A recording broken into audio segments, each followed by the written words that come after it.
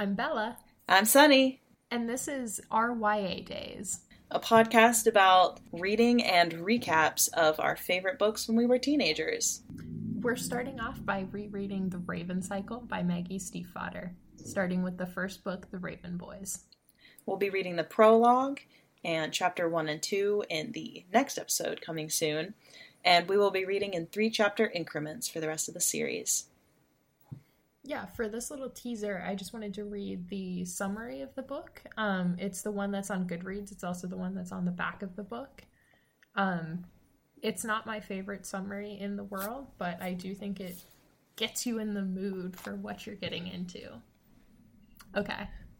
So the summary starts off with a quote, and the quote, "There are only 2 reasons a non-seer would see a spirit on St. Mark's Eve," Neve said.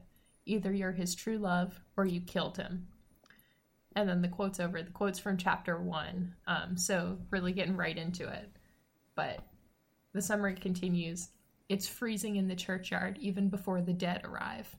Every year, Blue Sargent stands next to her clairvoyant mother as the soon-to-be dead walk past. Blue herself never sees them, not until this year, when a boy emerges from the dark and speaks directly to her. His name is Gansey, and he's a rich student at Aglanby, a local private school.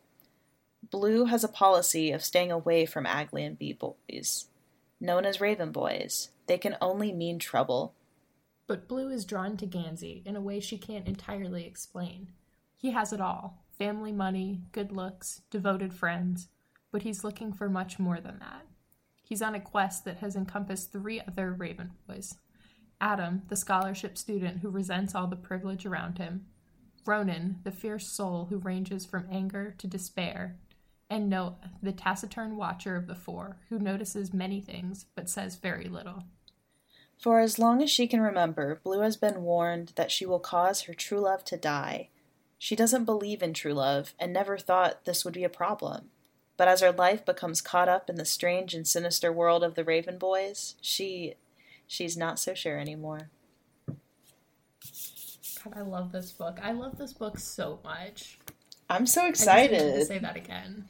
No, me too. I haven't read this since high school, but you've read it a bunch of times since then. For the listeners, I've read this book probably going on 10 times now. I haven't counted exactly.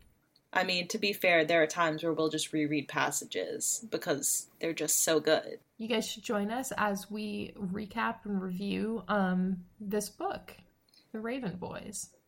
And it'll be more than just recapping and reviews. There'll be memes, there'll be weird opinions, and just our overall thoughts on this amazing book by Maggie Stiefvater. So plop down on your couch, grab some hot tea or a hot beverage of your choice. So join us in our YA Days.